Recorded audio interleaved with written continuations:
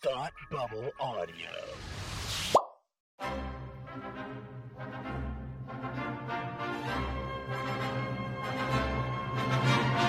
Look, up in the sky! You will never find the more wretched hive of scum and villainy. Welcome to Beer with Geeks with Tim and Frank. Who are you? I'm Batman. I am Iron Man. Your friendly neighborhood Spider-Man. Hi, Christopher. I'm Nero. My name is Inigo Montoya. You're a wizard, Harry. A couple of guys with a couple of beers and a whole lot of pop culture nostalgia. Make it so, number one. Ladies and gentlemen, the Beatles. Named the dog Indiana. Life finds a way. I am serious. And don't call me Shirley. Now sit back and crack open a cold one, because it's time for Beer with Geeks. It comes in paints. Shaken, not stirred. Great Scott! I was way off. I knew it started with an S, though.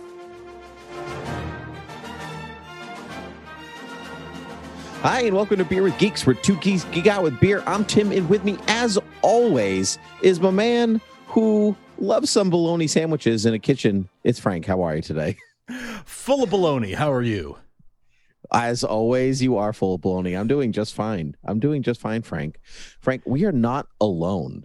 What? Just so you're there. There is someone among us. Would you like to tell everyone who that person is? I am thrilled to introduce the king of Sting, the fashion of passion. No, wait, that's a different thing. The master of disaster. The master of disaster. The Sultan of SWAT. No, I did it wrong again. No, the Count of Monte Fisto. The Count of Frank, we just did this. The internet's own Zaki Hassan. Welcome to Beer with Geeks. We are thrilled to have you here, my friend. I belong to the internet. You do. Well, you're a well-known film critic and movie thinker in places like the San Francisco Chronicle and HuffPo and elsewhere. Where would you like folks to find you? Well, I suppose you can find me on Twitter at Zaki's Corner. That's ZAKIS Corner, and that's where I tend to bloviate. I was about to say I'm flattered that you call me a thinker, because I feel like that's giving me too much credit. But I will gladly, I will take it. I will quit while I'm ahead and take that compliment.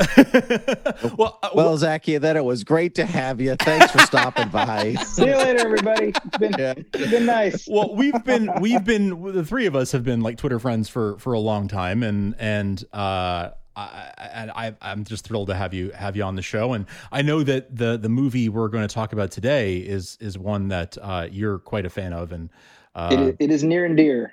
So you may break my heart today if your opinion went in a different way. We'll see. We'll see. We're gonna find out. Yeah. Frank. Mm-hmm. But first and foremost, tell me what you're drinking before we dive into anything. Sure. I'm drinking a new one for me. This is a single cut, softly spoken Magic Spells Imperial IPA. I had never come across this one before, but I liked the label. Quite frankly, it's got a bunch of chat bubbles on it, and I know I like single cut, and I liked the label, and I checked it out, and it is quite good. I'm a fan, so I'm going to give this one a thumbs up. Oh, good for you. Anybody else drinking Frank, anything? I am also drinking an IPA, Frank, which never happens ever. Because truthfully, I don't really care for them. But what we're going to talk about today kind of takes place near India, or is supposed to. And so I thought India Pale Ale was appropriate. So I'm drinking a Fanny Session from the Revival Brewing Company.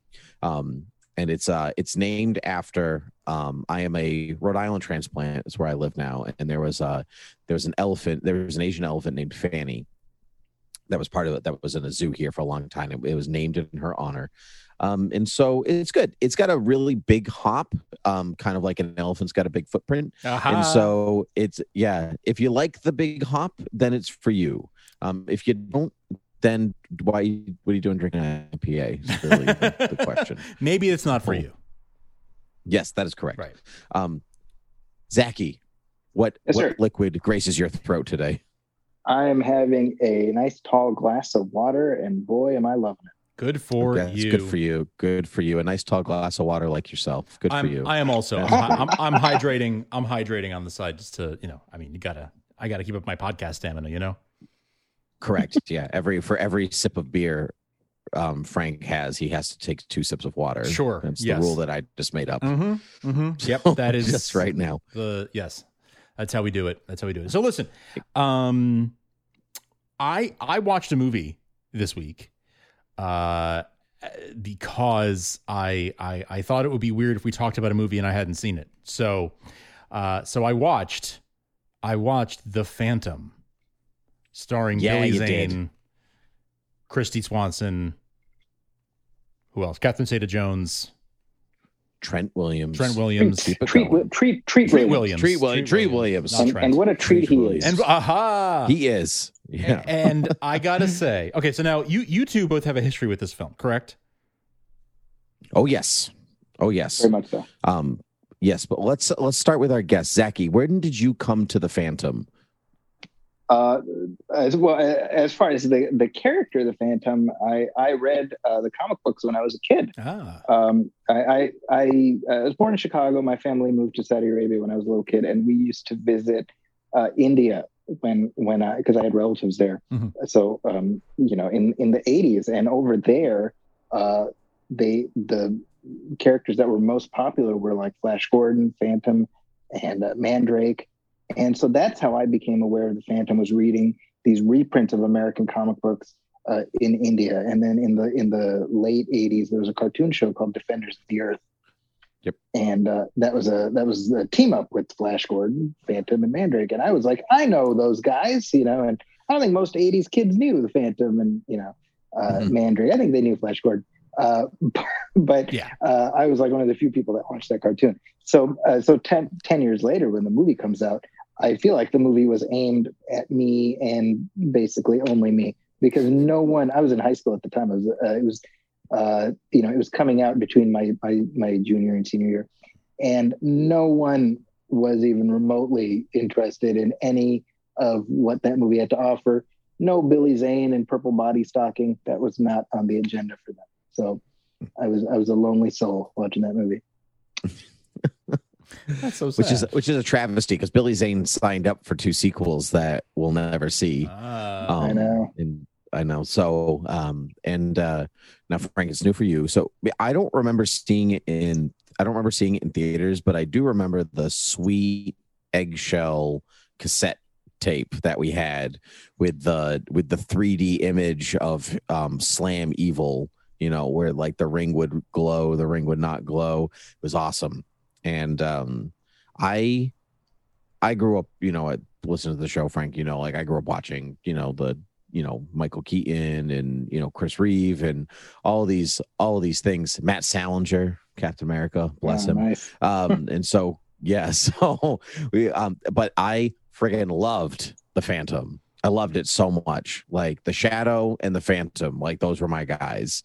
My brother even went dressed as the Shadow for Halloween once. We like made our own costumes. The Phantom was a little bit harder to replicate, we discovered. But it's a movie that I could quote in and out, and like in a way that, like the bologna sandwich, like what's in the sandwich? Bologna. Like that's bologna. Like that's not something that should stay in my head for 20 years or however long it's been since the movie came out, but more than that now, 25 years. But it's funny that you say that, because just the other day, my wife, she comes back from the grocery store and she's like, "Hey, I got some new toothpaste," and I'm like, "Toothpaste? That's nice. That's nice." That's good. That's good. Now, did she get it, or was that for not you? even remotely? Yeah. That was solely like I looked in the mirror and gave myself an air high five. Yeah, there you go. Okay. See, I do that all the time, but for me, it's like a George Reeves wink in the mirror to myself. Nice. Well, I have no history with this movie. My history of this movie spans about 27 hours. And if you go back further, Tim always talking about how much he loves this movie for however long we've been friends, 15 years. But I really enjoyed it. I really liked this movie. I knew you would. I wasn't sure I mean, okay, I like pulp heroes. So like, I thought like, okay, that checks that box. Like I should be good with this. Generally I like pulp heroes, but you know, I don't always like movies about pulp heroes. Like they're not always winners. So I wasn't sure, but this really hit the Indiana Jones, like check the Indiana Jones box, the Rocketeer. It really went that route and touched, you know, tickled those parts of my fancy. So I really enjoyed just like the action adventure aspect and the way it was written like a comic. I feel like so. I thoroughly enjoyed all of that, and I just had the best time watching this movie, and would like absolutely recommend it to anybody who hasn't seen it and is thinking like just it is worth the watch. I really enjoyed it. Here's okay, Frank. How much of the movie were you able to go along for the ride? And was there anything that wrinkled your nose? There was a good amount that I had to sort of like do some suspension of disbelief or just sort of like, well, we're at the movies, you know, capital movies. It was very much a 90s movie that takes place in what, the 30s? It very much feels that way.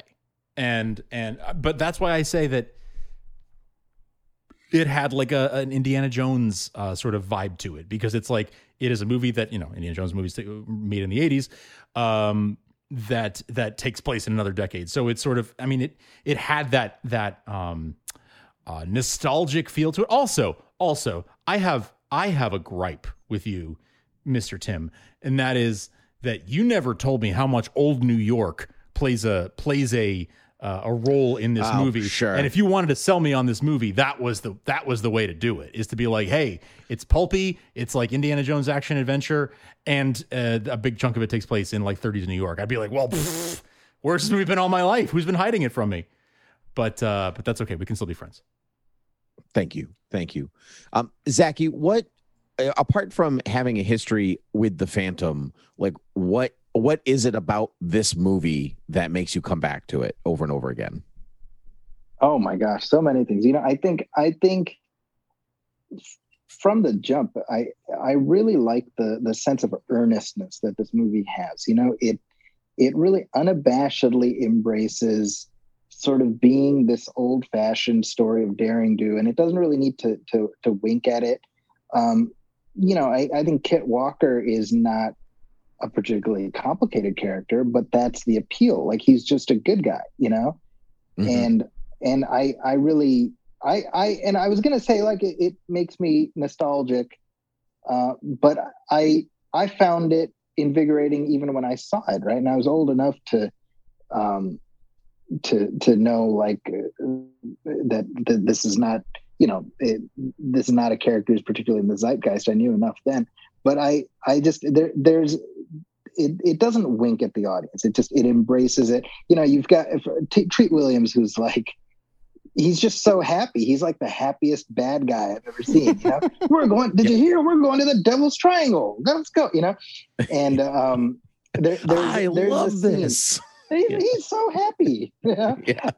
Show me the power. You know. There's a scene where you're talking about old New York when the Phantom is in the building and he's there. The bad guys are leaving the building and he's chasing after them, and the Phantom is running out and he knocks the purse out of this woman's hand, and he stops and he picks up the purse and he hands it back to her. And it's what I love about it is it's not even like a moment. It's not like, oh, hold on, let me stop, let me give it to you. It's just while he's doing it, like, it's just a thing he does. Oh, here you go, and he just keeps going, right? And I think Billy Zane just found this groove, man. Like he's absolutely earnest, but you buy it, and he has this physicality that is so unlike any other on-screen superhero. You know, he's not into this muscle suit. So I think part of it is he moves like a cat, you know? And I really do feel like he should have become a bigger name, you know, if not because of the Phantom. I just feel like the guy's a talent, you know?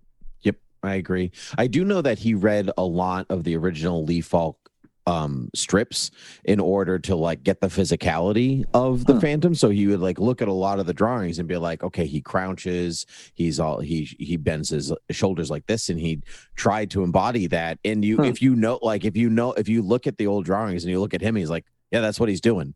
He like moves like a panther or something. Like that's it's great. I love that. And he so confidently wears the purple stocking. And I think that's a huge sell for me, because I know they originally wanted him in like a rubber, like the rubber foam bat suit. That was the route they originally wanted to go. And he was like, no, but I put on all this muscle to like to show off, and like, which is like, I guess also why that scene, or like why he gets stabbed by Quill just to be stitched up. He's like, listen, this was a lot of hard work, and we're gonna make sure that this is on screen all oiled up for a little bit. Can we have a shirtless scene, please? I worked really hard on it, and I would just really like a shirtless scene. The opposite of me, but anyway. Yeah, can I wear more shirts? Can I wear like a hoodie over 3 shirts? Yeah, but Frank, you're looking nice and svelte there. He's like, thanks, I'm wearing 3 sweaters. Yeah, that's like, in my comfort zone of 3 sweaters. Yeah. Do you guys have any favorite characters? Like you can, I mean, you know, it can be the Phantom, it can be, but like any favorite characters to call out. And we'll start with Zachy, like favorite characters in this Stillmore, characters who you are drawn to the most. Well, I mentioned Treat Williams in this. I mean, he lives up to his name. Gosh darn it, what a treat he is! I mean, the guy is having an absolute blast. You can tell he's just having fun. You know, yes. And he almost like you can't like it's. He's in terms of his, you know, he's just like a businessman, right? And he could have played it. Sort of straight down the middle, but instead he kind of, I was gonna say he camps it up, but that almost would be a diminutive, because I don't mean he's doing like a Batman 66 type thing. You believe he's a bad guy. I mean, we have that great scene right in the beginning with that microscope, which who keeps something like that in their office? What kind of psychopath does that, right? I want to know who has to clean it afterward. Is that the... But I love that. I mean, as we have that intro of him at the party where he's like, well, maybe I'll just buy your paper right out from under you, you know?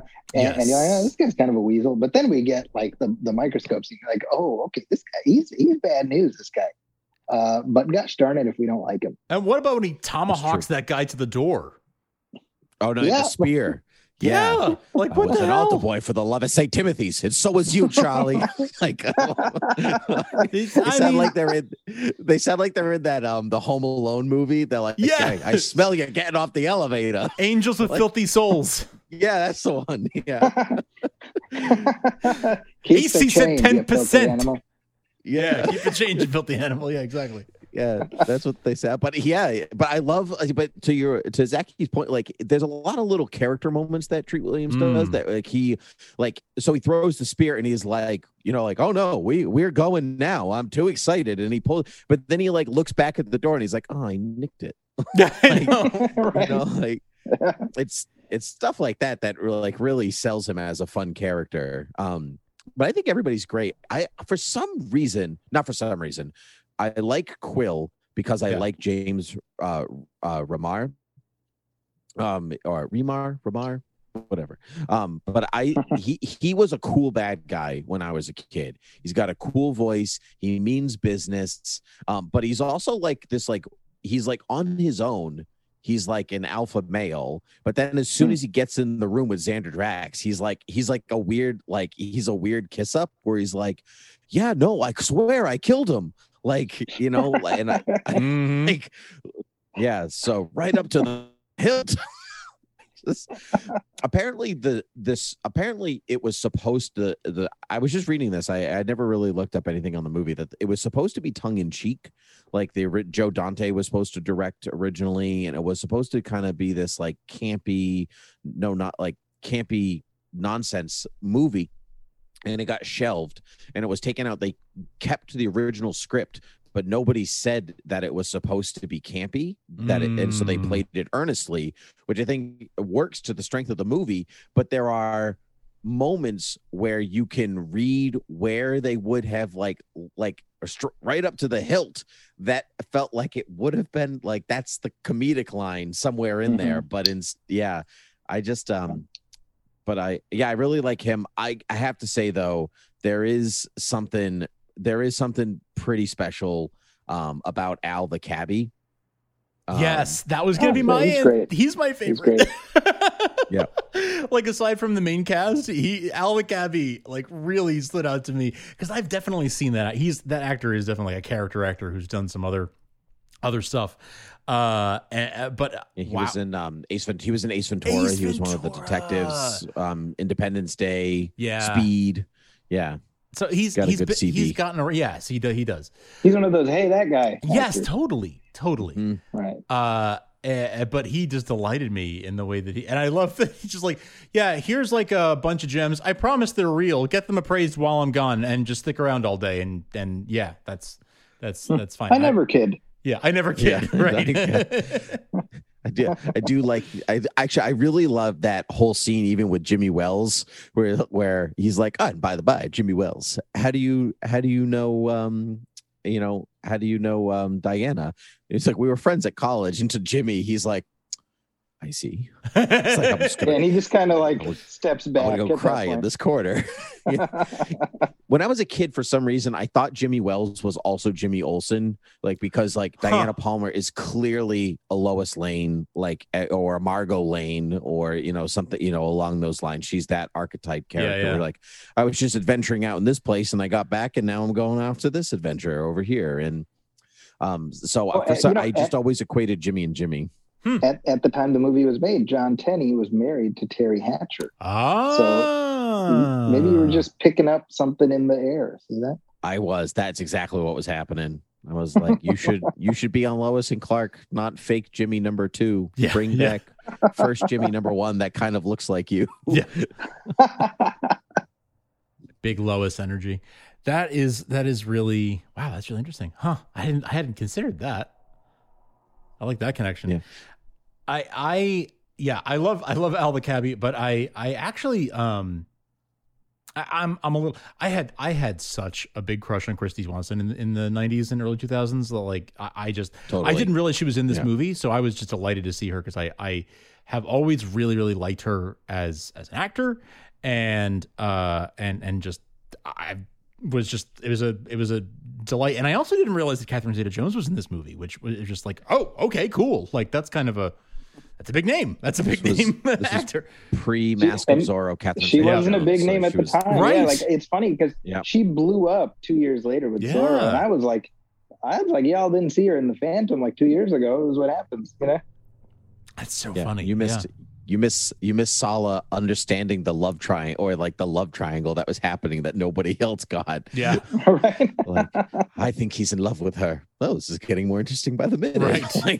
like I like that they're like weirdly gossiping about like the Phantom's love life. I think that's I love when they're in the car and she's like, "What's wrong with you? Why are you so mean?" I know. And she's like, "What about it?" or whatever. And then Xander Drax is like, "All right, everybody just shut up." Like, it is so earnest. Like, the even asking, "Why are you so mean?" is such an earnest right? Like, it's like, why are you evil? Why do you hurt people's feelings? Like, it's such an earnest way. And that, I think that's what kind of draws me to this, because, like, everyone knows I'm the biggest, like, Superman fan, and I really go for the earnest take on Superman. I really go for the sort of pulpy take on Superman. Like, the Golden Age Superman was a pulp character. And I'm not necessarily saying that Golden Age Superman is my favorite take. It's not, but going back to the roots, like that is the roots of the character, and that's the thing that I love, and that's why I enjoy these kinds of stories. I enjoy pulp action heroes because they come from the same place as this character that means so much to me. And an earnest take on a pulp character really works for me, really resonates for me. And I think that's why I like this movie so much. It just was, it wasn't ironic. It wasn't poking fun at the genre. I mean, it did a little bit, and it was some camp, and there was some poking fun at itself, but for the most part, it was a pretty earnest take on it. And it was just sort of like, yeah, he's good because he's good. Because good. Yep. And that's all you really need to know. There's no there's no need for a dark backstory that explains why he decided to choose good despite all else. It's just like, no, he's just a good guy. And that's it. You raise a good point, I think, but the actual a really good, strong strength. Words. A strong strength of this movie. Go ahead. A strong strength. Yeah. Really, I'm an English teacher. Does anybody know that? Not anymore. Yeah, no. Oh gosh, yeah, no. If anybody at work listened to this, they'd be like, "Why are you in charge?" So no. You speak English? That's impossible. Yeah, that's impossible. An excellent quality of this film experience is that they give you the backstory of the Phantom in about 30 seconds. Yeah. Saying brotherhood, pirates, kids on board, raised by blah, and now he's the Phantom. And then you just get the rest of it as it goes. So like the mystery of the ghost who walks, oh, I killed him. Like if you're a kid, especially, like you're like, whoa, is that the same kid as before, like that I just saw?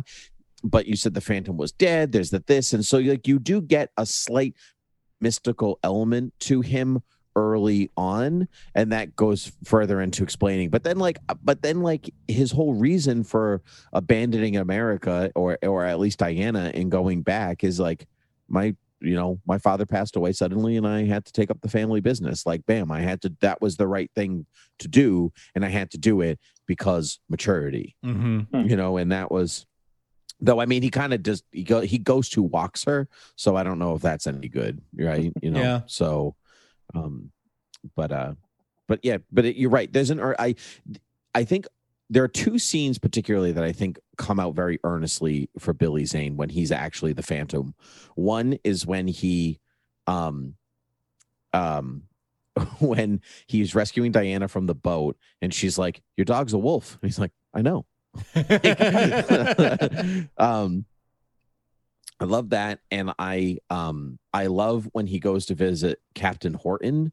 And I think it's Captain Horton, and he's like, "Don't you ever come in the front door?" He's like, "It's too obvious. I like the window." Like, and he's eating the cucumber sandwich, like, yes. But he's like, he's so comfortable in the bodysuit for him to go from "I'm relaxing in this chair" to "I'm standing with my hands on my hips," and I believe every second of that progression. Yeah, it reminds me a lot of the Superman and Lois scene in Superman 78.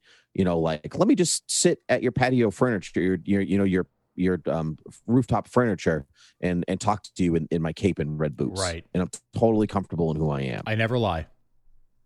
That's right. Yeah. And I think that Chris Reeve comparison is so well stated, because that was something I felt the minute I saw this movie. I was like, he has that same level of just total buy-in. That Chris Reeve did, because that's the thing. I mean, I think Chris Reeve is so good as Superman that you forget that anyone else would look ridiculous in that costume.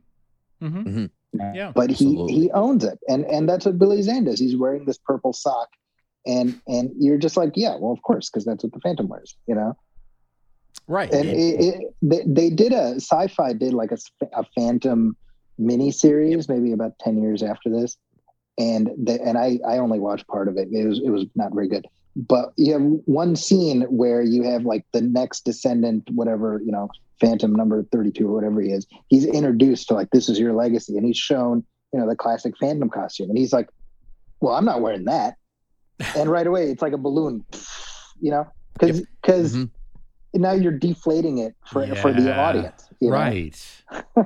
Right. Right. It's the ironic part about that is that the suit they do give him is stupid looking. Exactly. You should have gone with the sock. You should have gone with the sock. Yep. Now, Zachy, as somebody who was already familiar with the Phantom in comics, how did you react to this movie as a fan of the character already, and like how faithful did you feel like it was? How much did it sort of encapsulate the character and sort of the feel of the comic?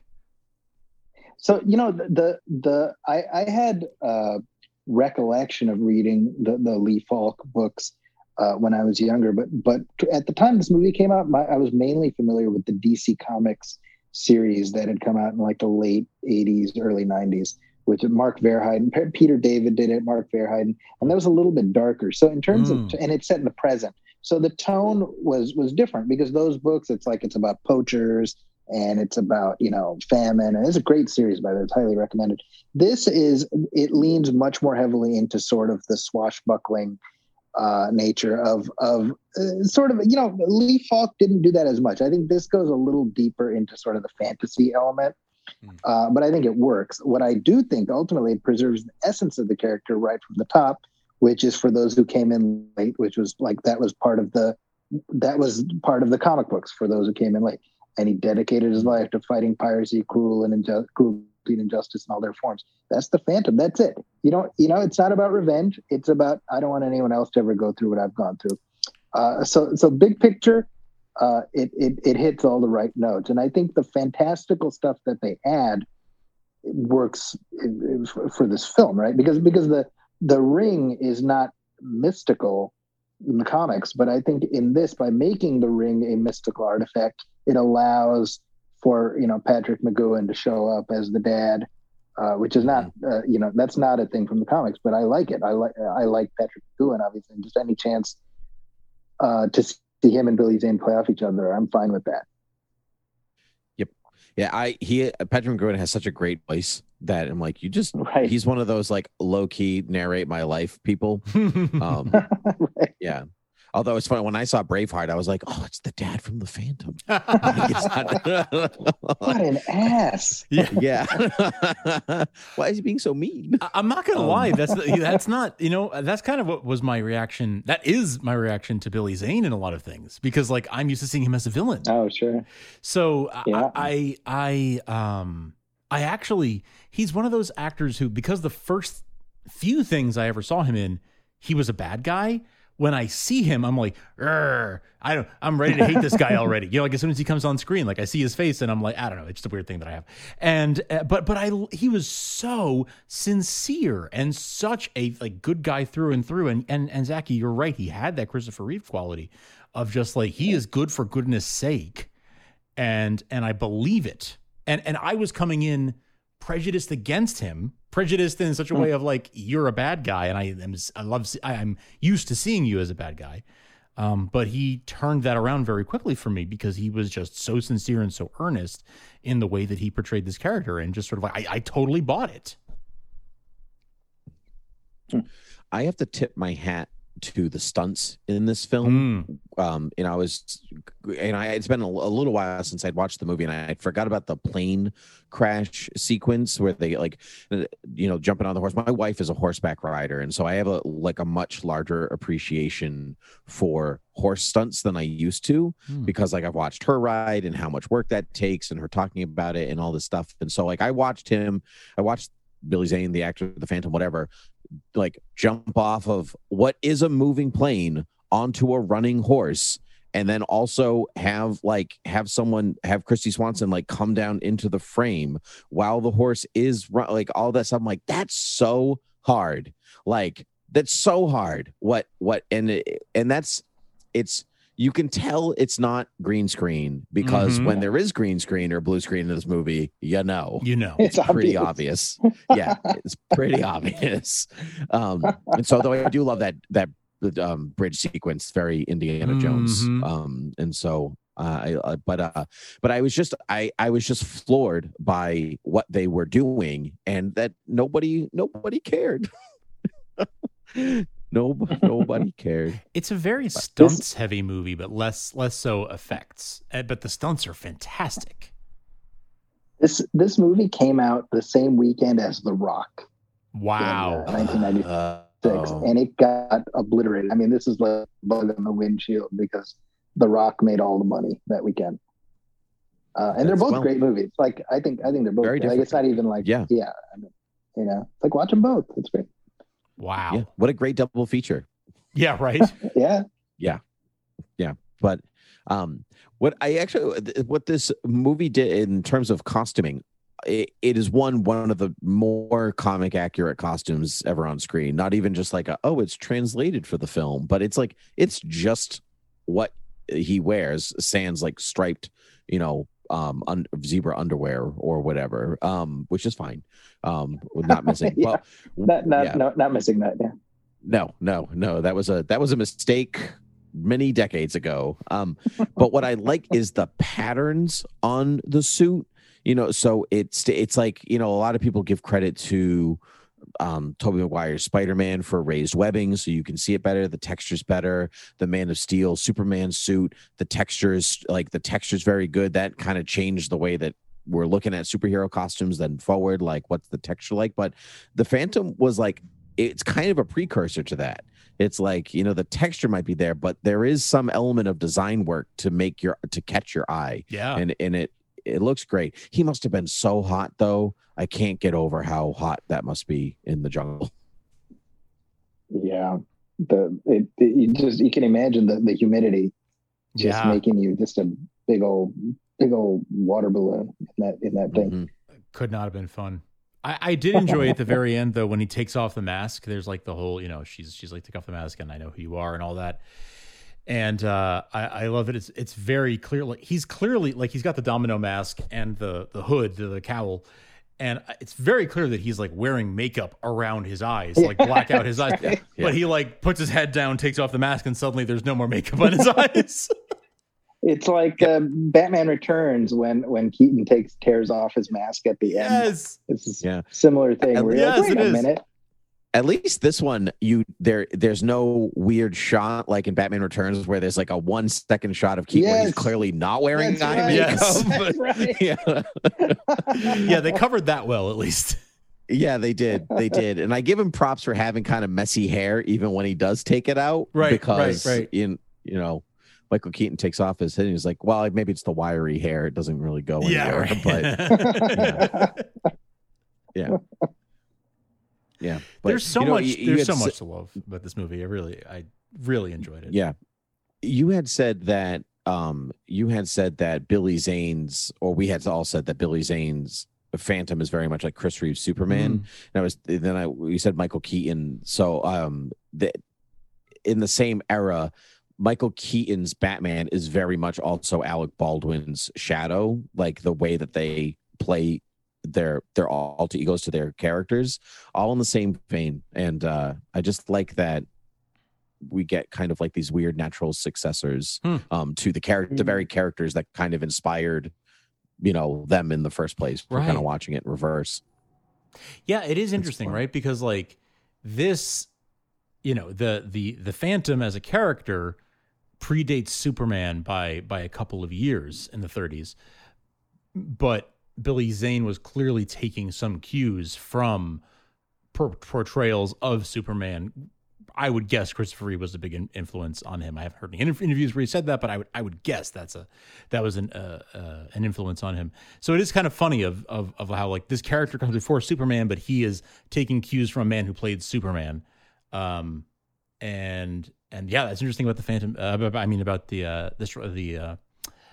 the Shadow. The Shadow as well. I almost said the Strangler because I was just watching The Office and the Scranton Strangler was in my mind. The Shadow. The Shadow knows. The Strangler knows. Where you live. Be careful. Yeah. Yikes. Any final thoughts on any of these things? Zachy, would you like to go first?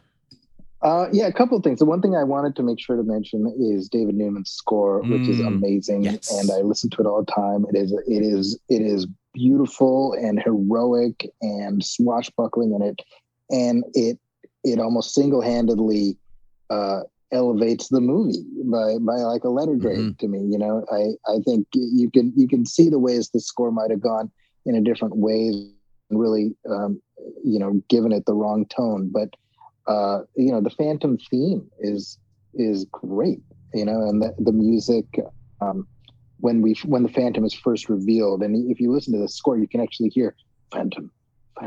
You can actually hear it on the track, which I think is such a neat little piece of music making that David Newman did. That's very cool. Another thing I wanted to mention is I like the little reunion of Biff Tannen's thugs that we get in the beginning of the movie, because of course Billy Zane is one of Biff's thugs in Back to the Future 1 and 2, and Casey Shimashko, I think is how we say it, who is the guy who he gets taken into the jungle patrol. He's like, there's a guy out there with a wolf. He was also one of Biff's thugs. So I feel like Billy Zane might have called in a favor and gotten his old buddy there just to punch him in the face. So I like that little piece. I just watched Back to the Future like last week, and I did not notice that at all. And now I'm mad at myself. That's yeah. So cool. Look at the diner scene. You'll see Billy Zane and Casey, both of them there. That's awesome. I love that. I freaking love that. Yeah, Back to the Future is one of my favorites. So like that was that was cool. I recognized. I mean, obviously recognized Billy. Like I knew Billy Zane was in it, but I didn't realize that the other guy was also one of Biff's thugs. That's fantastic. I love that. Tim, what are your final thoughts?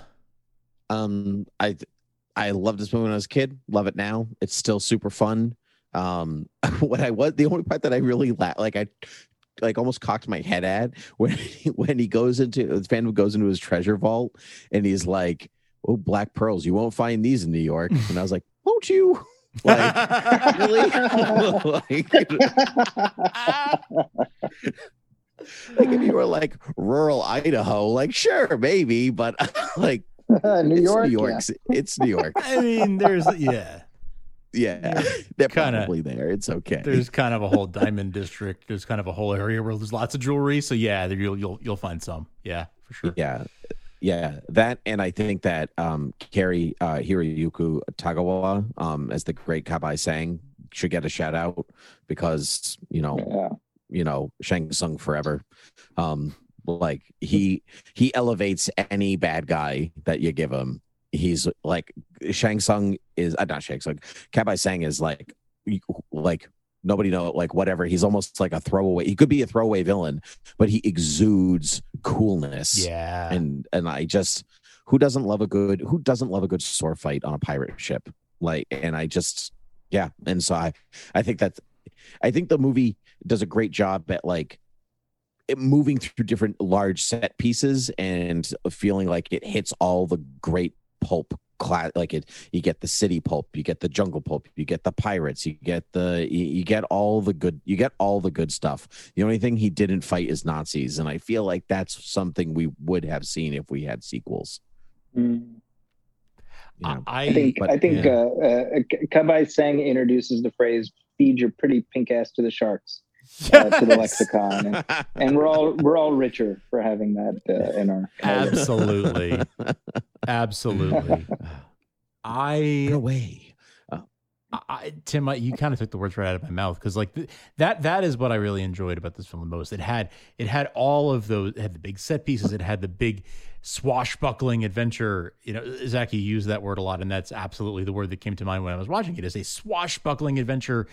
And I keep saying Indiana Jones, but it really brought me to that place, that mindset of an Indiana Jones film or a Jurassic Park film, or like they're high adventure, and in such a fun, sincere, endearing way. Every character felt like they were leaping off a comic book page. Every word of dialogue felt kind of silly, but in a good way. Like it was enjoyable. It was meant to be entertaining and not to be taken overly seriously, like just seriously enough, taken to be serious in the sense that everyone was sincere and that the premise was meant to be sincere. But but in a way that like is just it is for fun. It is for fun. It is for entertainment. There's not the need to like, well, let's give everybody a dark and gritty motivation for why they're doing what they're doing because dark and gritty rules the day. Like, no, like there are, it's okay to have people who are good for the sake of being good. And I think that's something we've kind of right now is not in vogue. And I'm really happy to watch a movie that does value that. I thoroughly enjoyed it for all of those reasons. I will say it's probably not a movie that I would have picked out of a lineup. Like if I was just looking at Amazon Prime and that's where I watched it. If I was looking at Amazon Prime and it was like, here's 10 movies we recommend for you right now.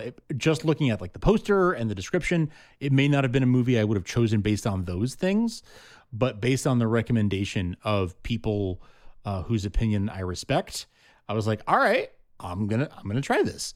And I am so glad I did. So whether you are an old school fan of this movie like Zachy and Tim, or whether you have never tried it out, but you're sort of, you like some things of this genre, absolutely watch it. Or if you've seen it, rewatch it because it is worth it. It is such a fun time. And I wish more movies like this were being made today. I have two things that I wanted to say that I forgot about. One, that the Palmer Mansion, the outside of it is the Playboy Mansion's Hugh Hefner's house, which I thought was fun because I looked it up earlier. I was like, wow, that's a nice house. I wonder who lives there. Oh, interesting. That tracks. I know of him. Second, we talked so much about that this movie feels like Indiana Jones and blah blah blah, and that's also because it was written by the screenplay is by Jeffrey Boehm, who wrote Last Crusade. That's right. And so I think that is you can feel the pulp DNA all working in there. Yeah, so it's good. And produced by Alan Ladd Jr. Produced by Alan Ladd Jr., who made Star Wars happen. So we have him to thank for this as well. Mm-hmm. And I couldn't help but it was a Paramount. It is a Paramount film, and every time I see those Paramount, the mountains, I think of Indy. I think of this movie. Is that bad that I think of this one before Indiana Jones? That's cool. That's really, really cool. Hey, before we sign off, Zachy, where can folks find you on the internet if they'd like to follow you and read your stuff? Oh, well, as I said up top, you can find me on Twitter at Zachy's Corner. That's ZAKIS Corner. That's also my website, justada.com. I write regularly for the San Francisco Chronicle. My reviews are also at IGN and various other places. And yeah, generally, if you at me on Twitter, I will respond to you. So I would love to hear from any of y'all listening to this. Right on. And how about podcasts? Oh yeah, thank you so much. Yeah, I co-host the Movie Film Podcast. That's just one word, Movie Film, with my partner Brian Hall, who is a television writer, and we get together every couple of weeks. We talk about the latest releases, news, reviews, etc., and we also do commentary tracks for older films, including coming up next month, one for a little movie called The Phantom from 1996.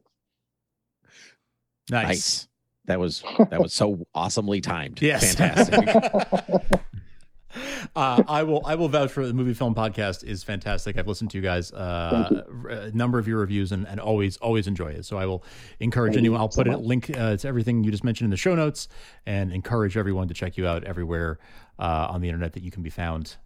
Because I'm a big fan of your writing and your podcasts. And like I said, we've the three of us have talked to each other on Twitter for a long time, and it was a blast to finally get to talk to you on our show. So thank you for coming on. Thanks for thinking of me. I appreciate that. Oh, absolutely. Our pleasure. You can find us at beerwithgeeks.com, thoughtbubbleaudio.com that's where our network is. And that's where you can find lots of other shows. If you like movies, you're going to like Tim's podcast, Academy Rewind, where they watch every Best Picture nominated film 1 year at a time.